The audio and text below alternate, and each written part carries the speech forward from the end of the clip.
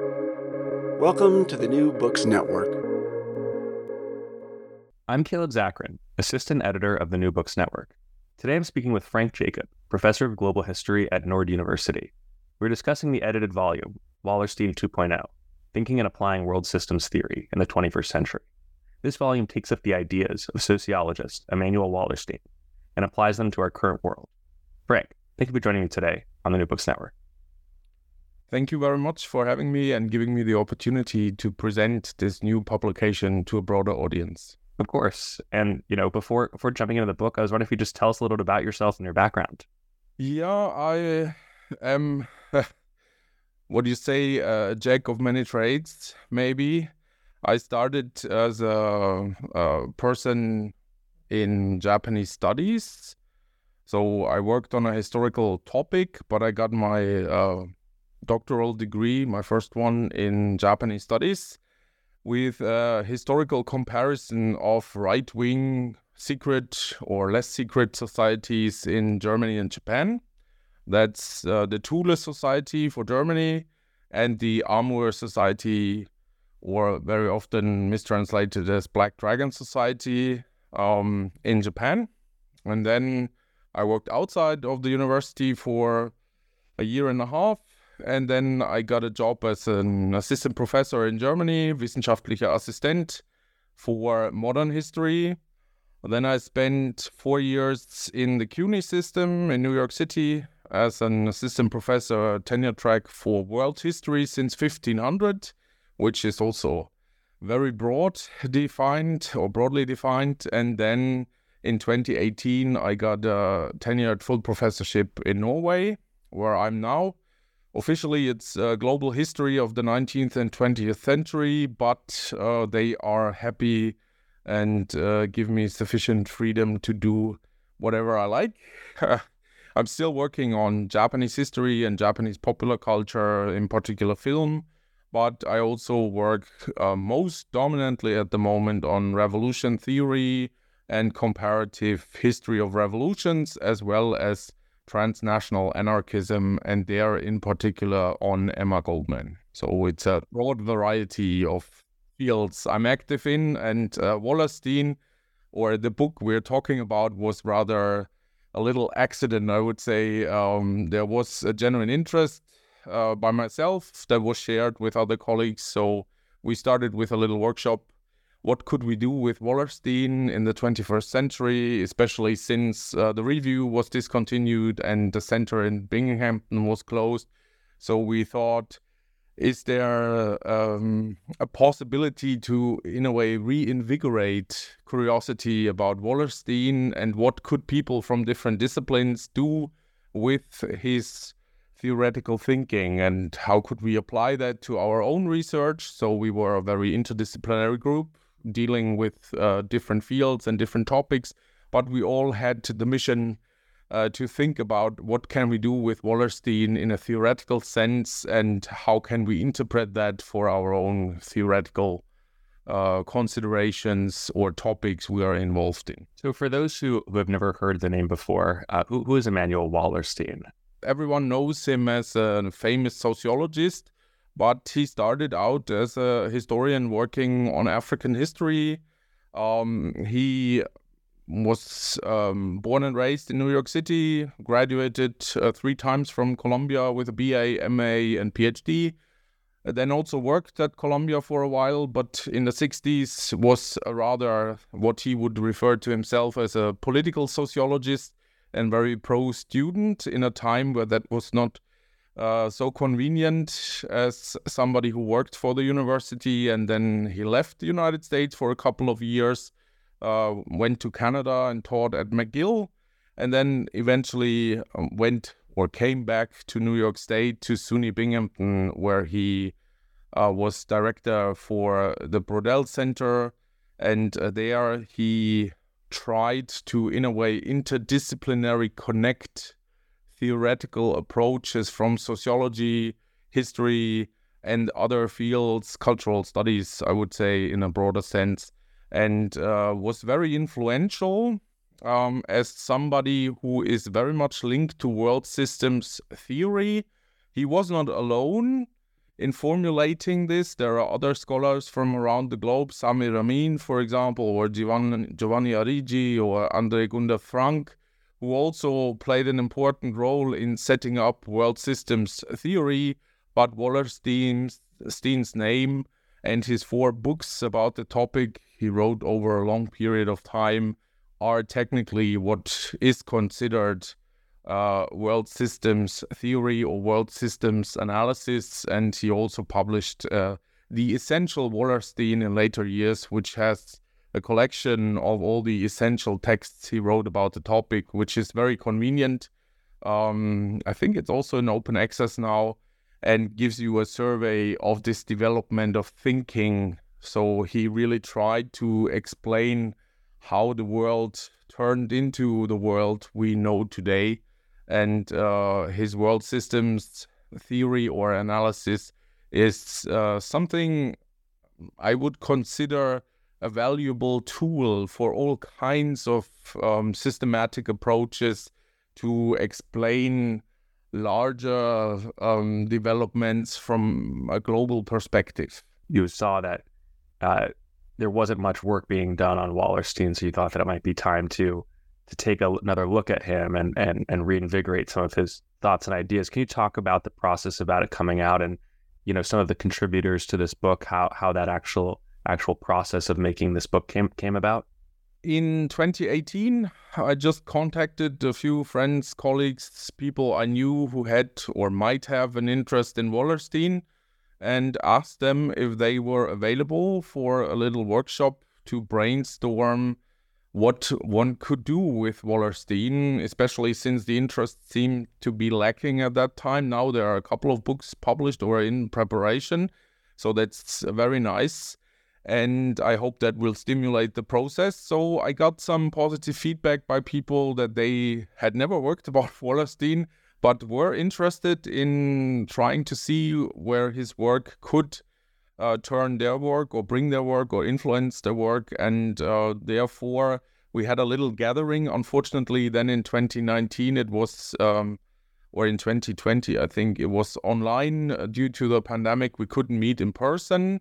But we decided to stay in touch, and we also decided after the workshop that it might be interesting to publish something which we wanted to publish in open access from the beginning, because we considered this something like a stimulus for further discussion. So we didn't want to present the essential Wallerstein, which had been presented already, but rather some theoretical reflections. What could we do in different fields in social sciences and humanities with Wallerstein's legacy or with Wallerstein's theoretical considerations?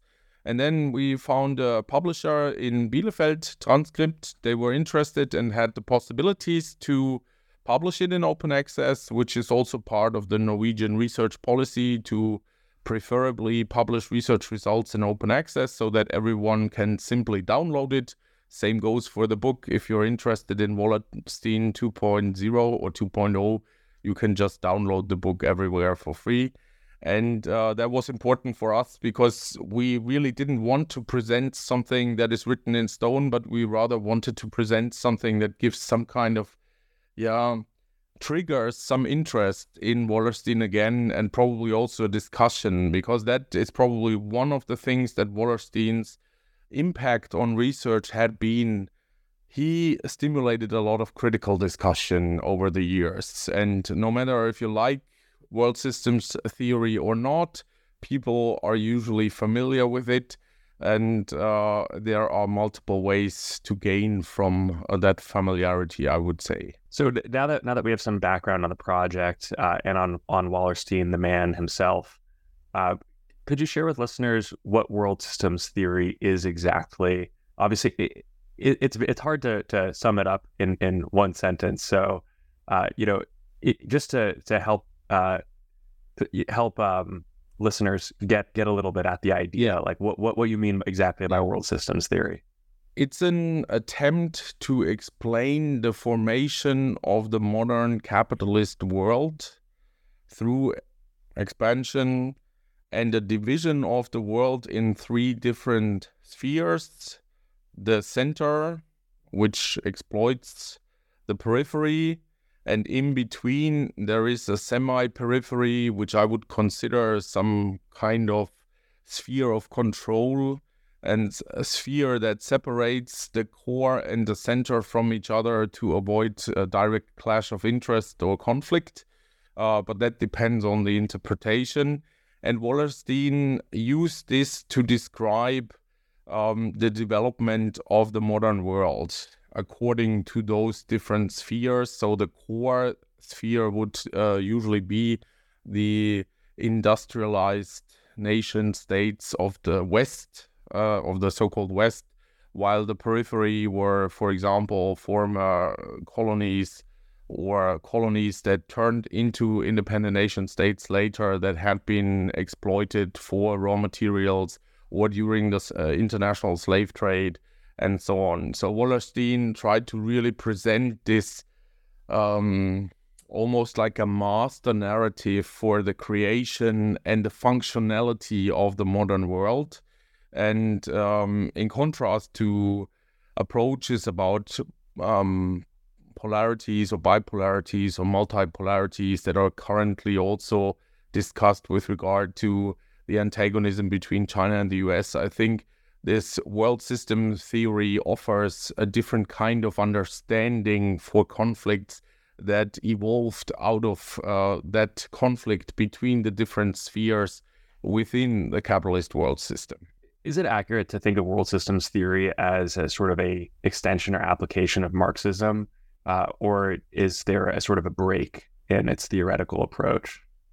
Yeah, I would say there is a Marxist element to it, because the world system also represents class struggle, not on a national, but on an international level. That means if we go back to Marx and say all history is the history of class struggle, then the world system is also a history of class struggle on the global scale, because the center exploits the periphery across national borders. That means the rich part of the world is technically exploiting the poor people, something that might have shifted with regard to where the periphery actually is located, but something that is recreated again and again. And usually it is the attempt of people living in the periphery to become part of the semi-periphery or part of the center, which also plays into the history of migration, because with better possibilities to travel and mobility,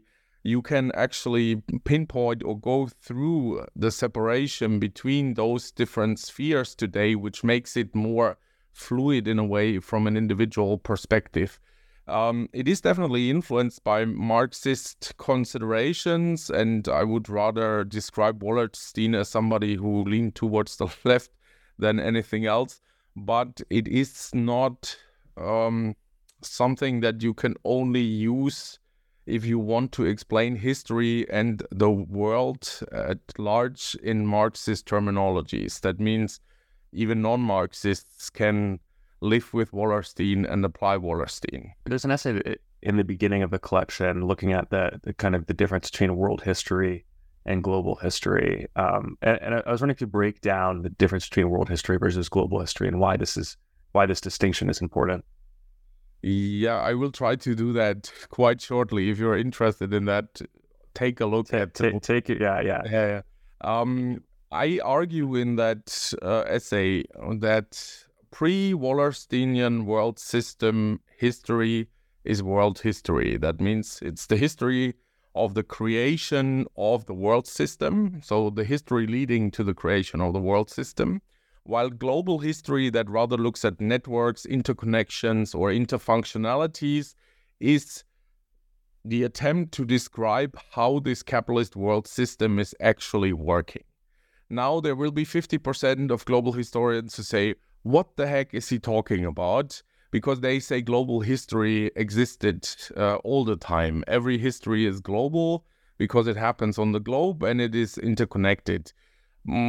Yes, in a way, but I'm not so sure. Of course, there is trade that is global, and you can purchase goods from Asia in the Roman Empire without any problem. But very often there is no intentional connection. It is based on a lot of intermediaries that are mobile, like the pastoralist societies in the steppe and so on and so on.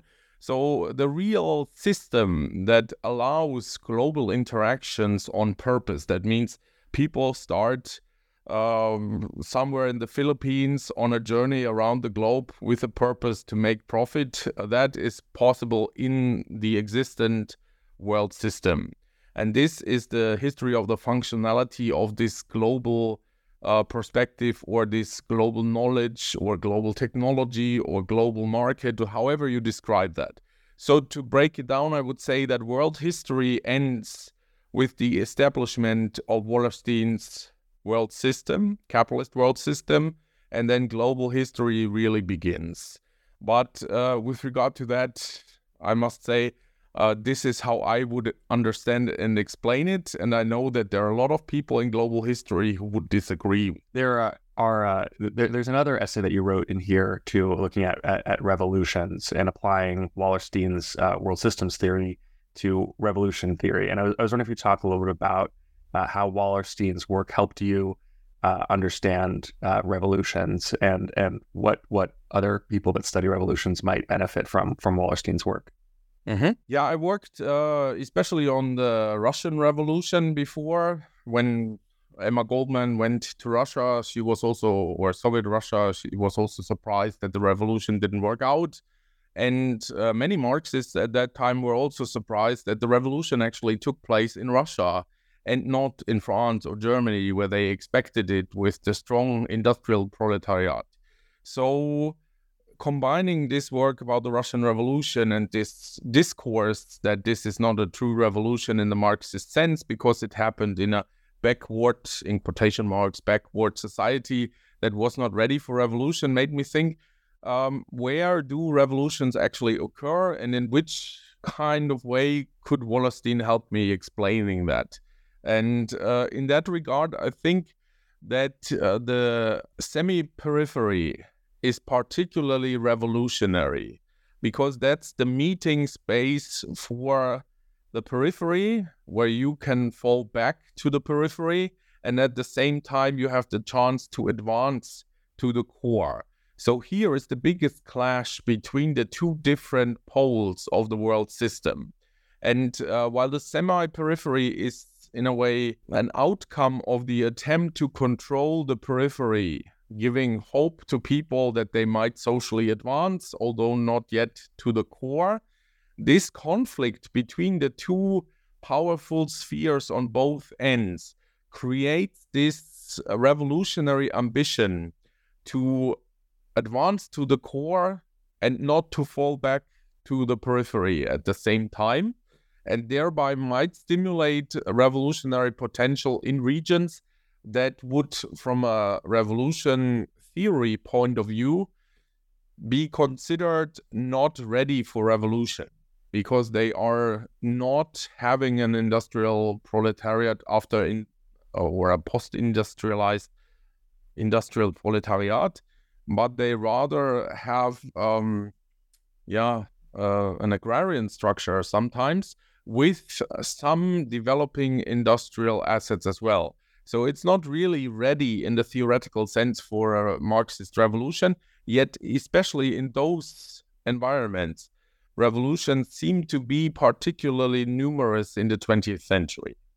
And I will continue those studies about revolutions, especially with a comparative model I tried to develop. And I looked at the Atlantic revolutions. So the United States, France, and what would later become Haiti. And here as well, do we have some kind of semi-periphery? If we look at the colonial society of Saint-Domingue, we have a planters elite that wants to be independent and wants to replace the faraway elite in France.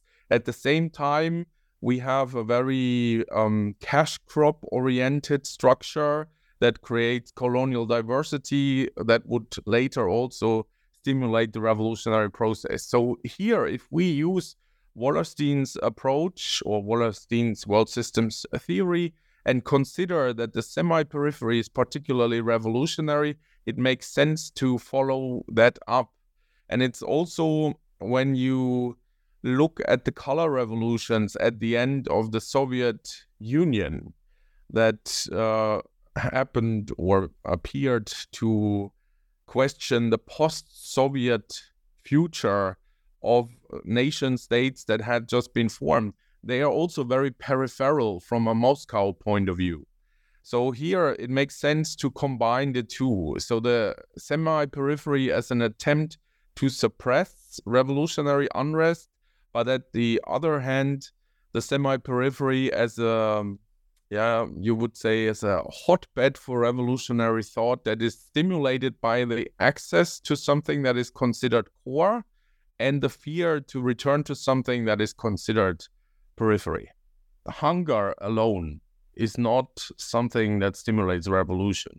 Poverty alone is not something that stimulates revolution. So what stimulates revolution is the coexistence of possible social advance and possible social decrease at the same time. So you're in the middle of what you want and what you fear. And this, in a way, turns the wheels, I think, towards a revolutionary process. And I will have to deal with more case studies to come back to that, but I will definitely keep Wallerstein in mind when I work on that in the future as well, because it's also, Wallerstein was also in contact with a lot of people who worked on dependency theory or development theory, like underdevelopment as a planned strategy of suppression and stuff like that. So it's very interesting to combine those thoughts with revolution theory in the future, I would say. I was wondering if there's, if you wanted to say anything at all about the other contributors, what it was like working with them, where their expertise is. I know you are a professor of global history, but what were these other contributors? What are their posts? Yeah, we have Stephen Shapiro, for example, who is a professor for global literature at Warwick University in the UK. And he had rather a cultural and literature-based perspective on that, while we also have a semiotician, Giuditta Bassano from Rome, who works on semiotics and nationalism, and here rather looks at the sign language of world system.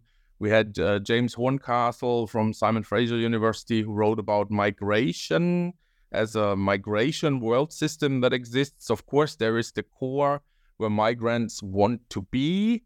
There is the periphery where migrants usually start out their journey. And then there's the semi-periphery that is supposed to be like a control spot or has a control function within this migration system. That's on the one hand Greece, where he is an expert for, but that would also be talks with North African countries at the moment that receive money from the EU, for example, to become an outpost of defense of the fortress of Europe. So here, those countries are upgraded in a way to semi-periphery as a consequence of the pressure, the demographic pressure from migration, especially from the global south. And similar things can be observed in other parts of the world. So here, one would technically use Wallerstein's world systems analysis concept and use it as a frame to describe something that happens on a global scale, and there are obviously different players that would be the core, the periphery, and a new semi-periphery that is created as a consequence of those considerations.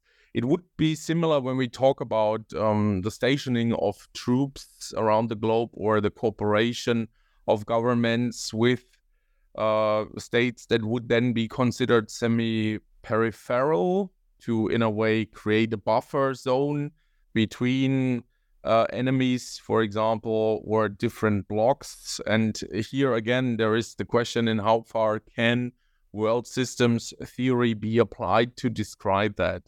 In many cases, it is possible, I would say, and the colleagues agreed on that. And we also had Sebastian Engelmann from the Pädagogische Hochschule, that's a pedagogical university in Karlsruhe, who wrote about education theory in that setting of global world system in which exchanges are determined by such considerations. And it is interesting to see what people from different fields make out of Wallerstein. And I think that was, for me, the best experience of that book while editing it, to see that there are so many possibilities to apply that goes just beyond this economic interpretation, which of course is important, but as you said, is also very often pushed toward a Marxist corner and said, oh yeah, that's Marxism and we don't want to talk about it. I think Wallerstein has so much more to offer than that if one is open for a practical application and a practical thinking of what Wallerstein means in the 21st century. I mean, we already talked about increased mobility. So the world is much more global than it used to be, let's say, in the 1800s, definitely. In the 1900s, you could already travel if you had enough money and time, of course. But today, it's much easier to travel long distance if you have a fraction of the money you needed before. So this also is reshaping the world system. And there seems to be a struggle about where is the position of individual nation states within this kind of world system. And especially in Southeast Asia, I think there is a larger initiative to overcome the semi-peripheral status, to become part of the core, to be economically powerful. And this also comes with different pressure from different sides. Of course, your own population, then international politics, and there are also talks about reconfiguring the existing world system politically with regard to the role of the UN and who has a say there. So we see this kind of transformation, and I think we will always have to come back to Wallerstein to a certain degree to not only observe, but also to comment on the things that are happening. A constant theme throughout all the essays was an approach or just a focus on nationalism and how nationalism might be conceived using Wallerstein's frameworks. So I was wondering if you talk a little bit about nationalism, how to think about it in Wallerstein's framework, and how some of your colleagues approached the question of nationalism. Yeah, nationalism is something we would usually look at from a national perspective. So nationalism evolves somewhere and creates the idea of a nation the idea creates the nationalism that is the attempt to create the nation state based on that idea of a nation. And this is, in a way, also a neglect of the global world system. So everything is connected, yet I want to have a particular strong standing within the existing system. That means there's also a competition of nationalisms for resources that secure access to the core. Or there is an anti-core nationalism, especially in the Chinese case. I would say that there is still this story of China has been a victim of imperialism in the past and therefore deserves more access to great power statues, natural resources, political influence, etc., etc., etc. So nationalism is truly part of the modern world system, and it is probably an expression of the ambition to upgrade one's own position in the world system if you are not from the core. In the core, nationalism is a defense mechanism against the semi-periphery and the periphery, because they should not be part of the core, because they are not part of the nation, they are underdeveloped in quotation marks as it is often used, they are foreign in quotation marks, so they cannot adopt to what the nation is considered to be. So if there is migration, which is as such something that in a way deflates the value of being in the core. If everyone had access to the core wouldn't be something so special. And in that sense, nationalism is either in both forms. It is aggressive, but it is an answer, or let's say the claim to become core, or the claim to advance in the existent world system, while it is at the other hand a defense mechanism to prevent people to become core, because that would also deflate your own status. So if everyone is happy in the world, you could not be the happiest camper, naturally, in a way. And in that regard, I think nationalism is an expression of the dynamics that take place within the existing world system. So with the release of Wallerstein 2.0, what are you sort of hoping for, or, excited for the future of Wallerstein studies? I would first of all hope that our students will read that and get some ideas and read Wallerstein, because then, Wallerstein left so much writing that it can fill many days and many weeks and many months to read it. And if they like Wallerstein or not is not important for me, as long as they are critically inspired in one way or the other. And I think this book eventually is just giving like a few hints. Look, if you look at Wallerstein in that perspective, or if you apply it that way, there could be something of interest for you. So for my students in Norway, I always try to explain them the difference between world and global history as well. So they will read that chapter for sure. But a lot of them, since the book is in open access, there is no limitation. And once they are intrigued and want to learn more about Wallerstein, they can just continue to do so. And I would hope that there is more interest in those topics again, since we are living in a global world. No matter how strong nationalisms or populist nationalisms currently are, we cannot solve world problems or global problems on a national scale. So it makes sense to look at the world system as such and how we could probably reform it before it causes more revolutions in the near future. And to avoid those revolutions, we would need a reform of the existing world system. If that is possible by anti-capitalist measures, I'm skeptical.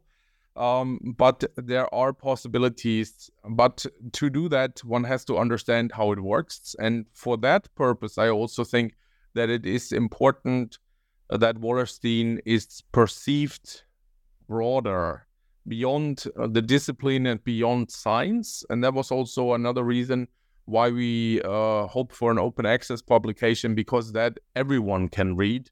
And you don't have to spend a dime to download it and get some impressions about it. And I think it is also written in a way that people who never read Wallerstein before will be able to gain an insight into the most critical elements of his theoretical work, and then probably go on to the Wallersteinian texts or primary sources, so to speak, in that perspective. Yes, definitely. As far as your work, obviously, you talked about your work on so many different things. Is there anything new that you're working on nowadays? There's always something new I'm working on. I'm currently working on multiple projects. So I just finished the first volume of this comparative approach to revolutions. Volume 1 was the Atlantic Revolution. So I'm also trying to follow Wallerstein in his footsteps, not with regard to the quality of the book, but with the extension of the books or the number of the volumes. So this is a 3-volume project which looks at revolutions as a global struggle for modernity. And after volume 1, I'm now dealing with the revolutions of the long 19th century, especially the European revolutions, and then the anti-imperialist revolutions in the 20th century. And if the publisher allows me, there will be a 4th volume on the revolutions in the 21st century, which then will probably be half over. So I have a good time to cover. And in that regard, I will gain more from Wallerstein, but I'm also finishing a manuscript right now on Walter Rodney, Black Power and Revolution, which is also very close to Wallerstein. Both knew each other, both were in contact. I think Wallerstein invited Rodney to stay at Binghamton for a while. And a lot of the elements you find in Wallerstein, you can also see in Rodney's writing, although he didn't call it world systems analysis, but under development theory. So that is something I want to finish soon, and then who knows? As a curious researcher, you always find something you're interested in. And the topic of revolution is so broad that it always gives you a possibility to dig into something new. I just finished a chapter on revolution and time that turned out so, I want to say that in quotation marks, brain fucking, that I have to think more about that and probably will write a book at one point. But that's something, as long as you have fun doing it, you should do it. And there are obviously people who read it, and that makes me very happy all the time. Yeah, I think there's the saying, if you have fun writing it, someone will have fun reading it, yep. Which I definitely believe to be true. Like you can always tell when someone is really passionate about what they're writing about. And sometimes, if someone, sometimes it feels like it's just paint by numbers, where they're kind of following a script and they're just doing it because they feel like they have to, versus because of a legitimate interest in the subject. Yep. Well, Frank, thank you so much for being a guest on the New Books Network. The book is Wallerstein 2.0, Thinking and Applying World Systems Theory in the 21st Century. And for those who are looking to find it, if they're looking for that, if they want to download it and read it, do they just search Wallerstein 2.0? Is there a particular website they should go to? Yeah, they can find the book. I think it's distributed in the US by Columbia University Press. Yeah, I saw that. Yeah. If you just copy-paste the title and put it in, you will either find it on ResearchGate or Academia, or you will find it on the German publisher side, where you can just click download PDF and then you have it. So please read it, but please don't spend any money on it. I'm not saying that it's not worth the $35 it is available for, but it is better if you spend your money on important things and use the scientific literature that is provided for free. Wonderful. Well, thanks so much. Thank you very much.